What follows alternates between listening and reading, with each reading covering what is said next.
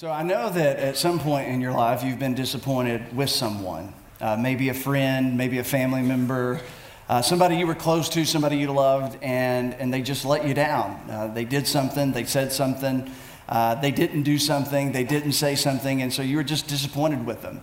I know that there are times that you've been disappointed with yourself, but here's the question that I really want to ask. Has there ever been a time in your life when you've been disappointed with God? Has there ever been a time, ever been a season, a segment of your life where you just, if you were just really honest about it, you would say, you know what, I am disappointed with God? Has there ever been a time in your life where you felt abandoned by God? Has there ever been a time when you felt forgotten by God? Has there ever been a time in your life when you were facing something, you were going through something, and it just felt like God didn't care? When you looked at your life and you looked inside and your thoughts and your feelings, it just seemed like, it just felt like God didn't care. And you were left with just a couple of scenarios, and either one of them were really attractive at all. It was either God is powerless to change things. That's one option. But on the other hand, it may be that God's so heartless that he just won't change things. And you didn't want to think about that for too long because that just took you to an even darker place. And then you looked around because you wanted to stop thinking about it, but when you looked around, you just got angry and you got confused because you saw poverty and you saw injustice and oppression and abuse, and you saw all of this stuff going on in the world, and you thought to yourself on one level or another, I wouldn't do it that way if I were God. I wouldn't let that happen if I were God. I would do it different if I were in charge. But here's the bigger question. Have you ever found your faith in conflict with your feelings? Because that's what all of that is really all about. Have you ever found yourself in a place where your faith is in conflict with your feelings? What you said you believe, what you would have signed down on a piece of paper and put your initials beside of it to say, this is what I believe. These are statements of what I believe to be true about God, of what I believe to be true about the world where I live, to be true about me. But yet what you say you believe, what you would write down that you believe, you don't feel it. What you say you believe is in some way disconnected and divorced from how you feel emotionally. And what you feel whispers back to you that perhaps what you believe may not be what's real. Your faith says that God is good, but everything around you feels bad. Your faith says that God is present, right? You've heard that all your life. God is present. He'll never leave you, never forsake you. And if you were forced to say something, you would say, yeah, I believe it. My faith says that God is present, but you feel like God is absent. You would say, I believe God knows and I believe that God cares about my situation, but it doesn't feel that way at all. You can't feel any sense that God knows, and you can't feel that God cares. You would say, hey, I believe that God is for me, but everything inside feels as though everything is against you. You would say, yeah, my faith says God loves me, but I don't feel it. I don't feel loved. I believe God has forgiven me, but I don't feel forgiven. No matter what I do, I just don't feel forgiven. My faith and my feelings, sometimes they run in the same direction, but oftentimes my faith and my feelings seem to be in conflict. They seem to be in battle with each other. And it's when we get to that place that we're really left with some questions like this. Why has God?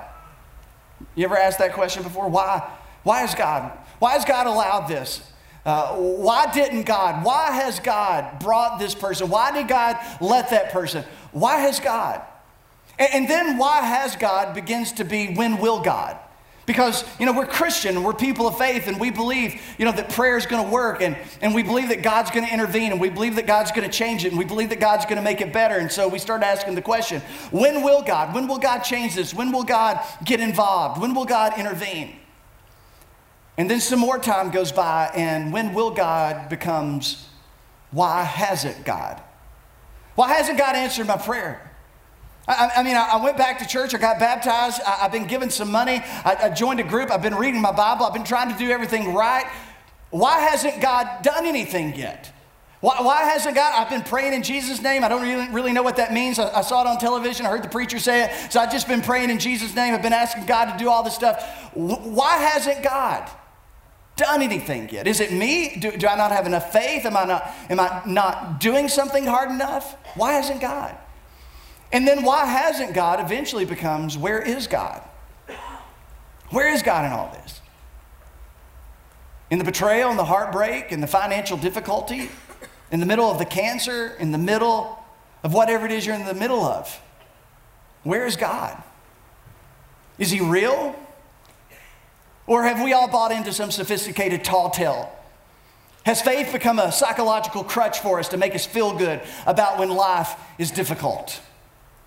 And all of that gets us to the lowest of lows, where we begin to ask the question, what good is God? What good is God?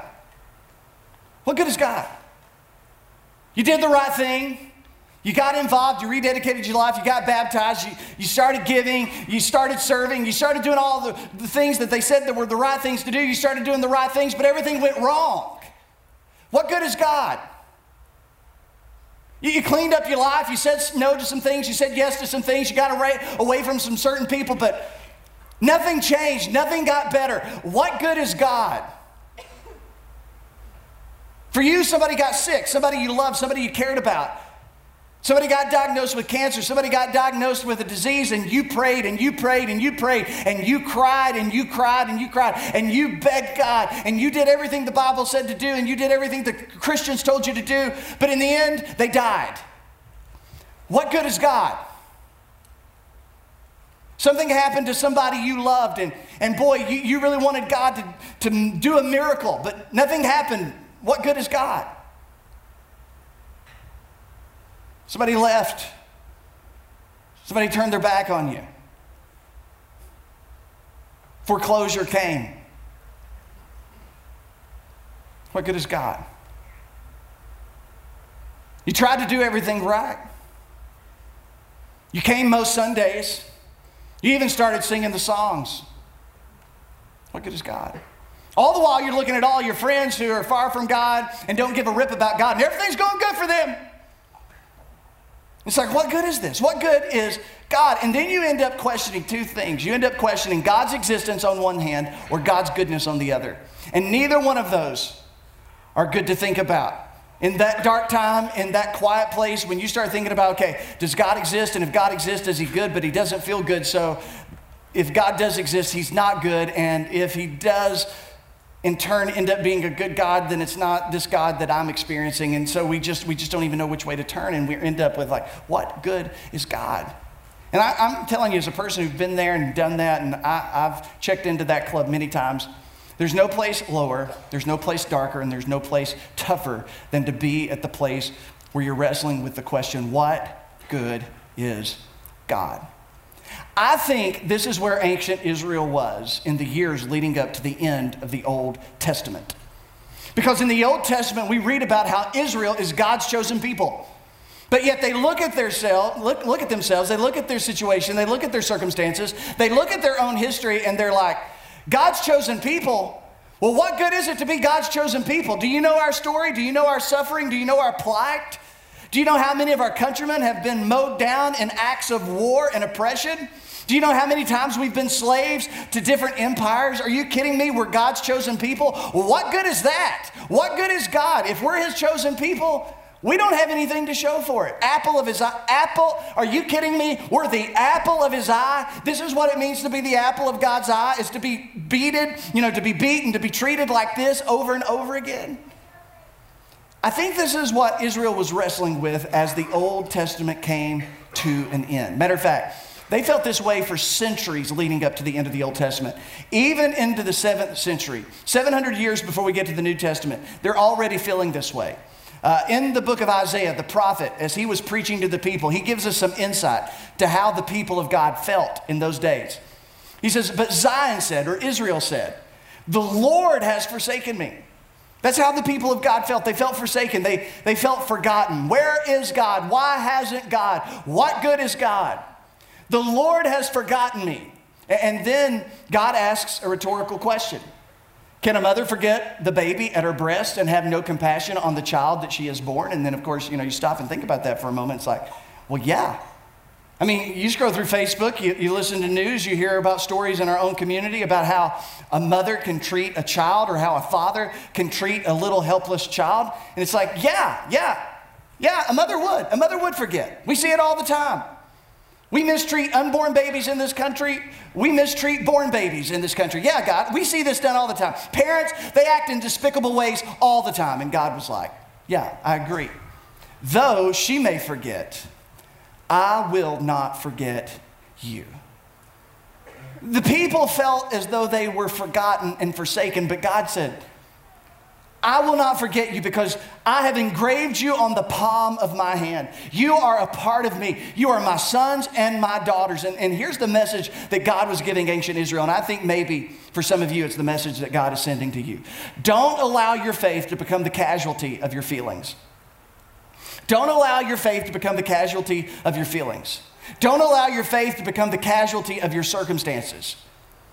Because circumstances can turn your convictions into questions and doubts.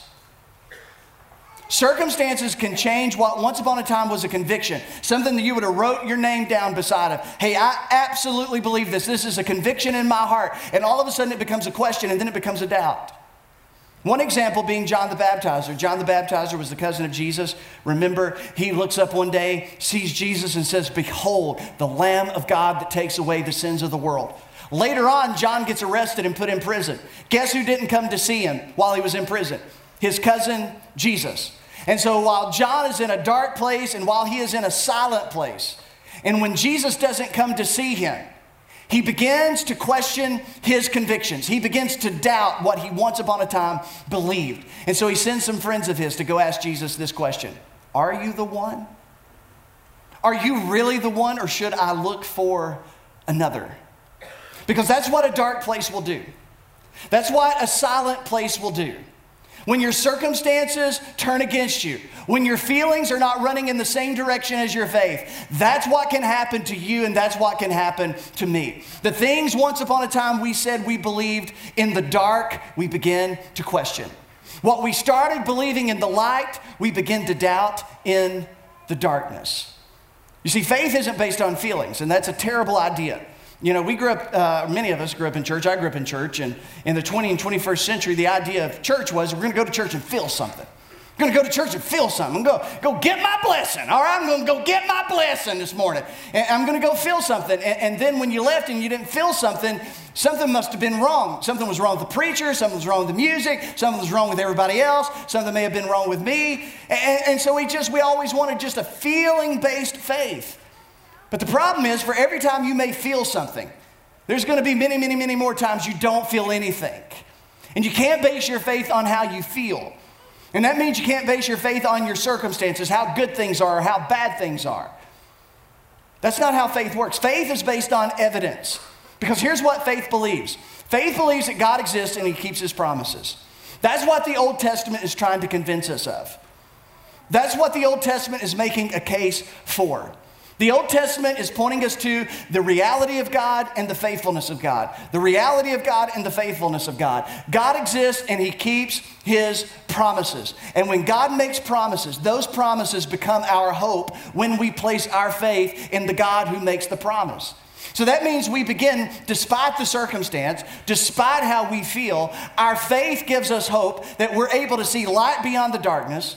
We're able to see life on the other side of death. We're able to see a future beyond what is present, and we're even able to see beauty beyond the ashes. That's how hope works.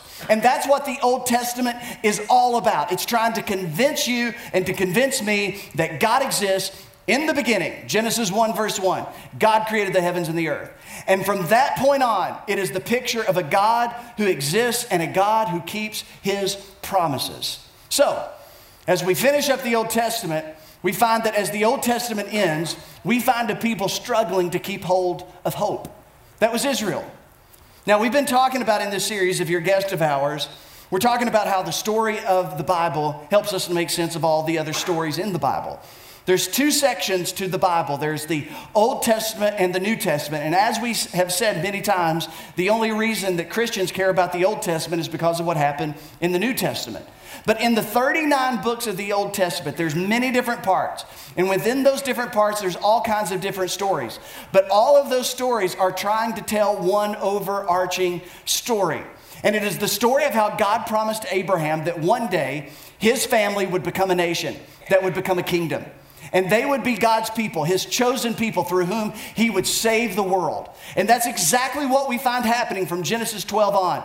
The family of Abraham, Isaac, and Jacob became the kingdom of Israel. They had become a nation just like God said, and they did become a kingdom just like God said. But in less than 500 years, the kingdom of Israel, it ended. From 1050 BC to 586 BC, that was as long as the kingdom of Israel lasted. And this is where we left off last week. Because in 586 BC, Babylon, Nebuchadnezzar, came to town, invaded the city, tore down the walls, tore down the temple, plundered the city, left thousands dead. Everything was in smoke and ruins. It was terrible. People like Jeremiah was left for dead in the streets. People like Ezekiel and Daniel were taken off as captives of war back to Babylon. And at that particular time, nothing had felt more helpless for Israel than that moment. Nothing had ever felt more dark than that moment for Israel. They felt like they had died as a nation. The promise that God made to Abraham that one day somehow they were going to bless the world, that all just seemed like it was so far away, and it just seemed like an impossibility. But when they went off into captivity, the prophet said, you're going to come back at the end of 70 years. So there's hope. No matter how it feels, there's hope. And so what happens is, in history, Babylon falls to Persia. Cyrus the Great, Cyrus the Magnificent. And I know sometimes some of you can't stand that I bring this history stuff in, but I really believe with all of my heart, if we could just understand that what we read in the Old Testament is running side by side with world history. And what you were taught in world history class and what you were taught in other history classes throughout your life in school, I'm telling you, it brings the scriptures alive, because God is not outside of all of this. God is inside all of this. And he's working among the kings and the kingdoms of this world to bring about a king and a kingdom that is not of this world. And so Cyrus the Great conquers Nebuchadnezzar's Babylonian empire in 539 BC. He was a different type of leader, a different type of king. He was a bit more benevolent. He gave birth to the largest empire that the world had ever set eyes on up until that particular point. But the thing that Cyrus did different than world leaders before him, he decided to let the captives go back home. He decided to let all these people that Babylon had captured and brought back to Babylon, he decided to let them go back home, because he was a real passionate guy about local customs and religions. And so he let the Jewish people go back home. The following year in 538, the first of 3 waves of Jewish exiles went back to Israel. Zerubbabel led the first one, and they're going to go back and rebuild the temple. 80 years later, Ezra the scribe. There's a whole book about Ezra. There's a whole couple of little prophet books about Zerubbabel and the rebuilding of the temple. 80 years later, Ezra goes back and leads a revival. And then in 444 BC, Nehemiah, there's another book in the Old Testament all about this. He goes back and rebuilds the walls around the city of Jerusalem. And when they go back, for a people who've been beat up on for centuries, for people who feel like all hell has been breaking loose in their life for centuries, for people who feel like one dark thing has been happening to them one lifetime after another, momentum finally seems to be in the air. Things may seem to be finally turning around, and there seems to be a little bit of hope and expectation in the air. Maybe, just maybe, Israel was on the verge of becoming a global presence once again. Maybe, just maybe, they were on the verge of God fulfilling his promise that they as a nation would in some way bless the world. Maybe they were on the verge of God fulfilling his promise to David that a king was on his way who would rule over a kingdom that would never end. And so people were excited. The temple was rebuilt. The economy was growing stronger. The walls around the city rebuilt and fortified. But then you know what happened next? Of course you do, because it's happened to so many of us. The excitement wore off. Things weren't as glittery as what they really seemed, because as they looked around, they were reminded what their circumstances really were. They were still under the thumb of a world empire. No longer the Babylonians, but now it's the Persians. They are not their own people. They are not free. They do not have a kingdom. They are virtually slaves to whatever the Persians want them to do. And so as the final book of the Old Testament, the very final book, the 39th book of the Old Testament, the book of Malachi, when Malachi shows up as a prophet, the people are back in the land, but they're losing hope, they're losing faith, their circumstances, their feelings, it's choking faith from them. And so here's a little insight to how the people were thinking. This is what Malachi says. I have loved you, says the Lord. But then the people, this is how the people of Israel thought. But how have you loved us? How have you loved us? God, you say you love us, but do you know what's going on? God, you say you love us, but God, let's just talk about the last 100 years. Let's talk about the fact that our temple got destroyed. Let's talk about the fact that our brothers and sisters and cousins and countrymen lay dead in the streets. Let's talk about your temple, God, and let's talk about how they took all the sacred artifacts out. Let's talk about how they broke down the walls. Let's talk about the smoke and the ruins, and let's talk about how that's happened time and time and time again. This is how you love us? This is you loving us? And it was almost laughable. Their circumstances, they looked around the way that they felt. They didn't feel loved. Their circumstances certainly didn't lead them to believe that God loved them. Their faith was becoming a casualty of their circumstances and their feelings. And my question is it possible that that may be happening to some of you? That you're in the middle of whatever it is that you're in the middle of. It's a dark place. It's a silent place. God doesn't seem to be nowhere close to what you're going through. You've prayed and there's crickets. You've prayed and nothing's happened. You're looking for God, but you can't see God. You're listening for God and you can't hear God. And I wonder if some of you, your circumstances and your feelings are choking out your faith. Maybe that's why the scripture says we're to walk by faith and not by sight. That sometimes what we can see, it can lie to us. It can deceive us. Sometimes what we can hear can deceive us and lie to us. Sometimes what we can touch and what we can experience can lie to us and deceive us. So God is telling them, don't allow your feelings to be the barometer for your faith. If things are going good, your faith is strong. If things are going bad, your faith is weak. Don't be that type of person. You know what faith is? Faith is believing that God is who he says he is and God's going to do what he says he's going to do, despite the circumstances. But they had gotten to a place where they were just asking, what good is God? They were offering God crippled sacrifices. They were supposed to bring God their best, but they were bringing God lambs that were blind and lambs that were crippled and lambs that were spotted. And Malachi says, you're not giving God your best, and no wonder. They didn't think that obeying God made any difference. And when you don't think that obeying God makes any difference, you don't think that disobeying God makes any difference. And so they just got into a way of playing religion. We're going to do what we can do just to cover our bases, keep our fire insurance in our back pocket just in case, and we're going to do as little as possible. Because look what it's got us anyway. We've been the punching bag of nations for centuries, and we're God's people. We're the apple of his eye. We're the chosen seed of Abraham. Are you kidding me? God, you love us? So they're in a bad place. And then in the midst of all of this, God gives them a promise. God makes a prophecy. And it seems so impossible, and knowing the context of what is going on and how the people feel, it's almost funny. Here's what God says to them. My name will be great among the nations. My name will be great among the nations. Not just one nation, the nation of Israel, but my name in some ways is going to be great among all the nations of the world. Now just think about that. Listen to this. From where the sun rises to where it sets. In other words, everywhere. I'm going to make my name great everywhere. In every place that incense and pure offerings will be brought to me. In other words, everywhere people worship, I will be worshiped. My name will be worshiped because my name will be great among the nations, says the Lord Almighty. And you know what people were thinking? No, it won't. No, it won't. God, your name's a joke. God, your name's a joke. You're the butt of every nation's joke. We are the butt of every nation's joke. We have been their punching bag. They have steamrolled us, generation after generation after generation. Our forefathers spent 400 years in Egypt. The Assyrians took away our families in the north. And then it was the Babylonians, and now it's the Persians. God, your name's not going to be great. Your name's going to be a joke. It already is. And that was the sentiment of the people, because that's how they felt, and that's how their circumstance looked.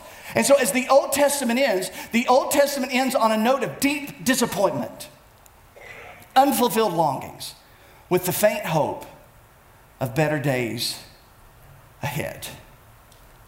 And then over the next 400 years, there's 400 years between your Old Testament and the New Testament. It's often referred to as the 400 years of silence, because for 400 years we have no record of God saying anything. And over those 400 years, things don't get better for Israel. Matter of fact, they get worse. They get worse. Persia is going to be swallowed up under the greatest empire and emperor the world had ever known. Young strapping Alexander from Greece, who had sat at the feet of Aristotle, who had sat at the feet of Plato, who had sat at the feet of Socrates. And now this general is taking over the world with this vision of unifying the world with a common language and with common customs. 7 years after Alexander dethrones Persia as the mighty world empire, he dies. His empire is spread among 4 generals. And for the next couple hundred years in Israel, the power changes hands 25 different times. They're a punching bag, they're a football, they're just passed back and forth. And it goes from worse to worser. And I know it's not a word, all right? But there's only one way to say it. It went from worse to worser. Somewhere around the year 168, there was a Syrian king, one of those 25 that changed hands, in the power struggles in Palestine. Around 168, there was a Syrian king by the name of Antiochus Epiphanes, and most historians believe that he was a madman, that he was literally insane, because he took on the name Epiphanes, and you've heard the term epiphany, but he took on the term Epiphanes because he believed that he was God manifest in the flesh. And unlike other kings who ruled over the Jews, he despised the Jews. He despised their religion, he despised their customs, he despised their scriptures. And so he did everything that he could to wipe out the Jewish people. He did everything he could to break their spirit. And so somewhere around 168 BC, he does the only thing he knows to break their spirit once and for all. He takes a pig and he walks into the Jewish temple, and on Yahweh's altar, he lays a pig, which in the Jewish way of thinking was the most unclean animal that you could possibly touch. He places that unclean animal on Yahweh's altar, and he sacrifices it as a sacrifice to Zeus. And it had never gotten so dark. The promises of God had never seemed so far away. God, you're going to make your name great. God, Zeus just got worshiped in your temple. How is that you making your name great? And then things go from dark to darker. In 63 BC, a friend of Julius Caesar, matter of fact, a member of his family, one of the great Roman generals, Pompey, he swings down from Galilee and swings into Jerusalem, and he invades the city of Jerusalem. He kills 12,000. More blood, more death, more violence. 12,000 Jewish people lay dead in the streets of Jerusalem. He rides his horse up the southern temple steps. He goes into the temple. He dismounts his horse. He walks up to the curtain of the holiest of holies, that place that Jewish people had been told all of their life, that's where the presence of God is. If you walk in there, God will kill you. Nobody can stand in his presence. And they'd heard that all of their life.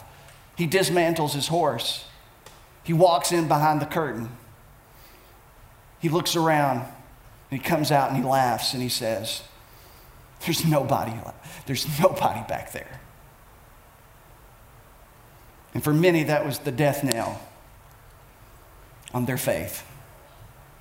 Because everything they'd ever been told that was true now seemed to be the furthest thing from what was true.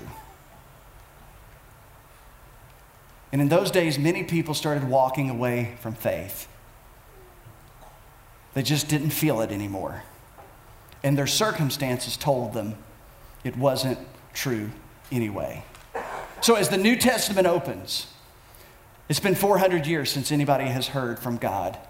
It's been 500 years since there has been a miracle.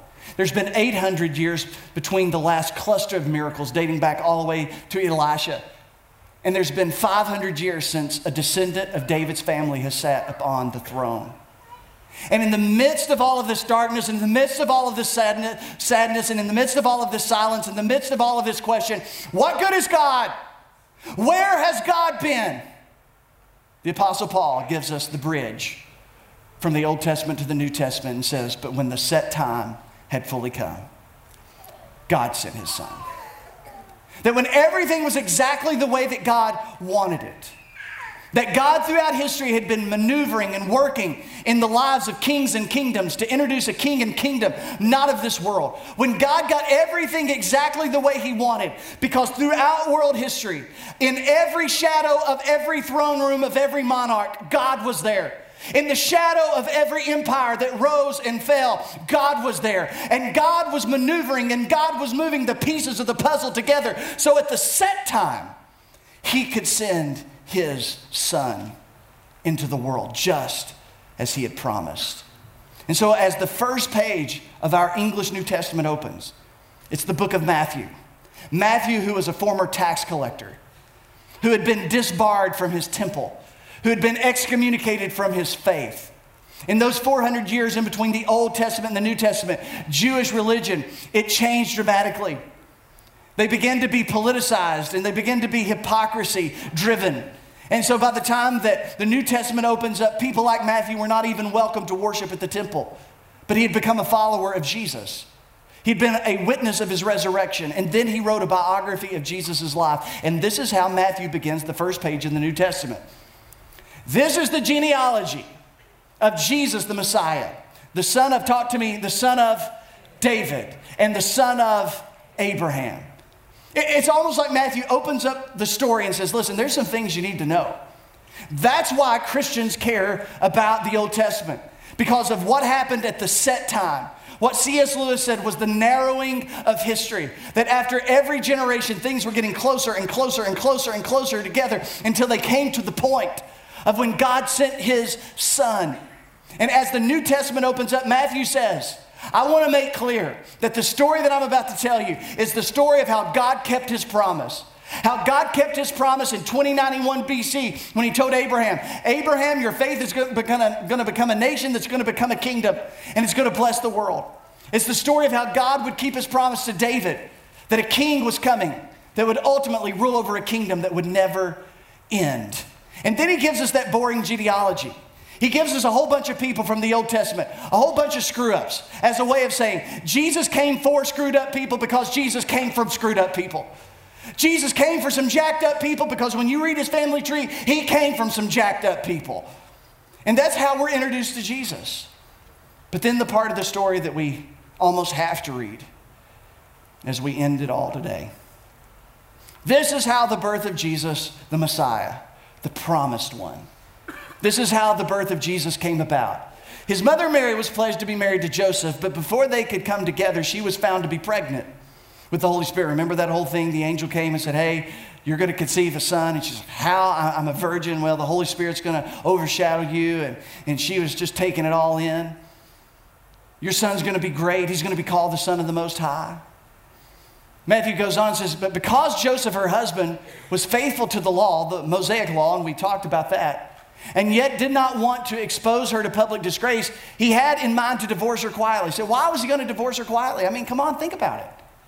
He's engaged to be married. I can only imagine it. You know, Mary comes down to his wood shop one day and says, Joseph, you know, I need to tell you something. It's kind of a big deal. And, you know, okay, Mary, just spit it out. Just tell me. Well, you may want to sit down, but make sure it's one of the good ones you've made. Sit down, all right? Honey, I'm pregnant. What do you mean we've not slept? Yeah, no, but don't be worried. Don't worry, I've not had sex with anybody. Okay, Mary, whose baby is it? It's God's. Well, in that case, when's the shower? Can you imagine something like this happening in our culture? How dismissive. I mean, we think Mary was just straitjacket crazy. It's like, Mary, you need a doctor. People haven't changed. People know biology. People know how babies are made. He was thinking, I'm going to divorce her. Because she's obviously lying. She's making up a story. But after he considered this, an angel of the Lord appeared to him in a dream and said, Joseph, son of David, Joseph, you biological genetic descendant of David. It's almost like the New Testament is trying to pick up where the Old Testament left off. Do not be afraid to take Mary home as your wife, because what is conceived in her is from the Holy Spirit. She will give birth to a son, and you are to give him the name Jesus, because he will save his people from their sins. Joseph, you have no idea what you're on the front side of. Joseph, you're going to marry Mary, and you're going to adopt this son, and you're going to call his name Jesus, because he's going to save his people from their sin. He's going to save them from the penalty of their sin. The penalty of sin, which had been death from the Garden of Eden. And death litters the pages of the Old Testament. Wherever there's sin, there's death and there's destruction and there's chaos. It litters the pages of the Old Testament. Joseph, call his name Jesus. He's going to save the people from their sin, from the penalty of their sin, from the power of sin. He's going to do for them, Joseph, what they cannot do for themselves. Joseph, call his name Jesus, because he's going to save them from their sin. Joseph, you have no idea, but you're on the front end of a brand new thing. I'm about to begin a brand new covenant. I'm about to make a brand new creation that one day is going to culminate with a new creation, a recreation of heaven and earth, where everything that sin made wrong, I am going to remake and make right. Oh, Joseph, call his name Jesus, because he's going to save his people from their sin. Luke said it this way. In those days, Caesar Augustus, Octavian, the adopted son of Julius Caesar, who defeated Mark Antony in the Battle of Actium, who became the first Roman emperor of Rome, issued a decree that a census should be taken of the entire Roman world. This was the first census that took place while Cyrenius was governor of Syria, and everyone went to their own town to register.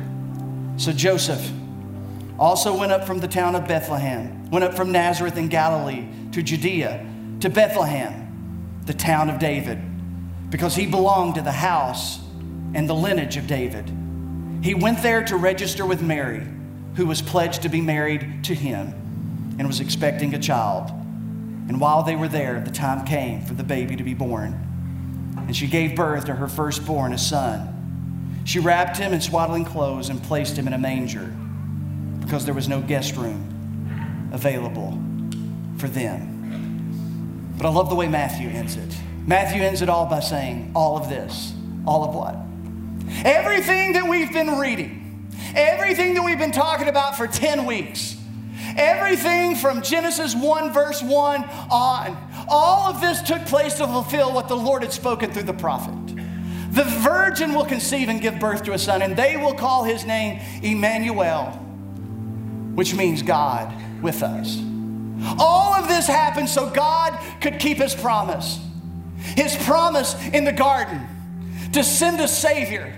His promise to Abraham that one day one of his descendants would bless the world. His promise to David that one day he would send a king that would never be toppled from his throne.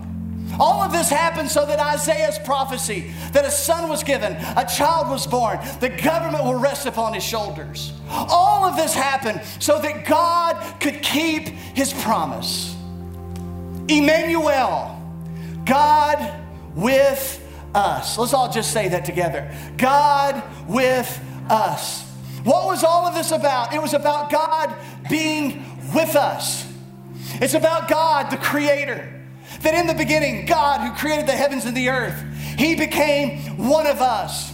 It's about the one who walked in the cool of the day with Adam and Eve in Eden. He became one of us. It's about the one who spoke from the burning fiery bush to Moses. He became one of us. The author of the story entered into the story to make you and me part of the story. And it's personal. It's just not God with us, but it's God with you.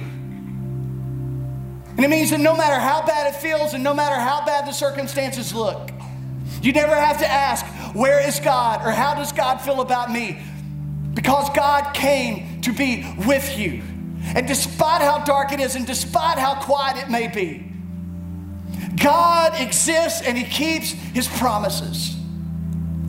Listen to the words again. She'll give birth to a son, and you're to give Him the name Jesus, because He will save His people from their sin. Jesus became the dividing line between BC and AD. His life, His death, His resurrection is the only reason we care about the first part of the story. Call His name Jesus, because He will save His people from their sins. Because in His name, the name of Jesus, there's life. And in His name, the name of Jesus, there's healing. And in the name of Jesus, there's hope. And in the name of Jesus, there's grace. And in the name of Jesus, there's mercy. And in His name, there's love. And in His name, beauty rises up from ashes. And in His name, there's resurrection. And life can come from death. In His name, the tears may last through the night. But in His name, joy is coming in the morning. Through His name, the only name is given whereby men can have an opportunity to be saved. It is His name that is above every name. That one day, at His name, every knee will bow, every tongue will confess that Jesus is Lord. And here's the best thing of all. Today, on the first day of December, 2019, all over this planet, wherever the sun rises and the sun sets, His name will be worshiped. God kept His promise. He made His name great in all the nations. In every corner of the world, the name of Jesus will be worshiped today, just like God said it would. Call His name Jesus, because He's going to save the people from their sins. Heavenly Father, Lord, Your story is so compelling. And God, in the darkness and in the silence and the despair and what feels like hopelessness and what feels, God, so painful and so difficult that it's just hard to believe. It's hard to lay hold of faith, and it's hard to keep hold of hope. God, remind us that no matter how long it takes, in the end, You will keep all of Your promises. That in the name of Jesus, there's always hope. That on the other side of whatever it is that terrifies us, there's hope. But more than that, right in the middle of it all, You are with us.